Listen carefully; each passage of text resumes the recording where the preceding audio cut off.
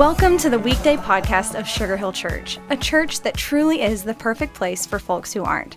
So whether you're exercising, driving, meditating, or just hanging out with us today, thanks. Let's join Pastor Bobby McGraw for an encouraging message. Well, hey friends, thanks so much for being with us on another Weekday podcast. If you don't mind, drop us a note today at prayer@sugarhillchurch.com, prayer@sugarhillchurch.com, and just let us know what one thing we could be praying for you today. We'd be honored to do that.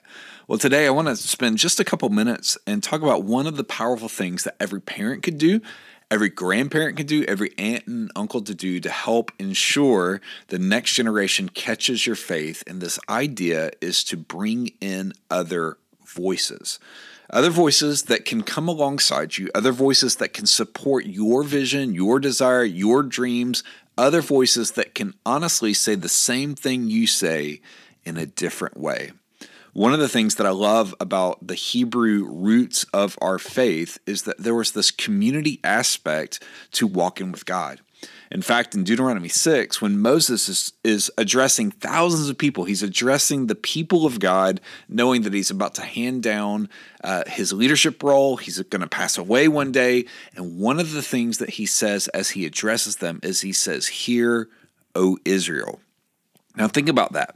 In an age where we like to focus on individual faith and individual walk with God, though that's important, Moses addressed the whole crowd. In other words, when Moses was speaking, he realized that it takes a tribe, it takes a clan, or in our day and age, it takes a church or a nation to impart life to the next generation. And Scripture's full of these examples. Timothy, he had his mother, he had his grandmother, he had Paul, he had people in his life that could pour into him beyond his parents. And so I want to say this to every parent, that as a parent, your voice will always be the most important voice to your child, but it cannot be the only voice. Let me say that again. As a parent, your voice will always be the most important voice, but it cannot be the only voice. In other words, you need supporting voices in your life, other voices that will say the same thing.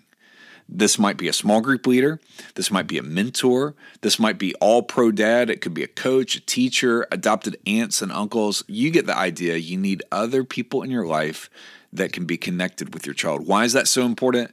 Because I really see that kids are starving for face-to-face time with an adult, personal interaction. In fact, I heard it said this way one time, that this is the first generation that has seen the tops of their parents' heads because we're just looking down at our devices. So let me ask you this question. Who are those voices? Who are those people that you can enlist for the purpose of pouring into your child or your grandchild, your niece or nephew, so that they catch the faith from you? Have a great day. We'll see you back here soon. Thanks so much for joining us today for the Weekday podcast. We would love to see you at Sugar Hill Church for one of our gatherings each Sunday at 9:30 and 11, and we are always streaming live at live.sugarhill.church. Again, thank you for joining us today. Please share these Weekday podcasts with friends and family by tapping the share button. Have an awesome day.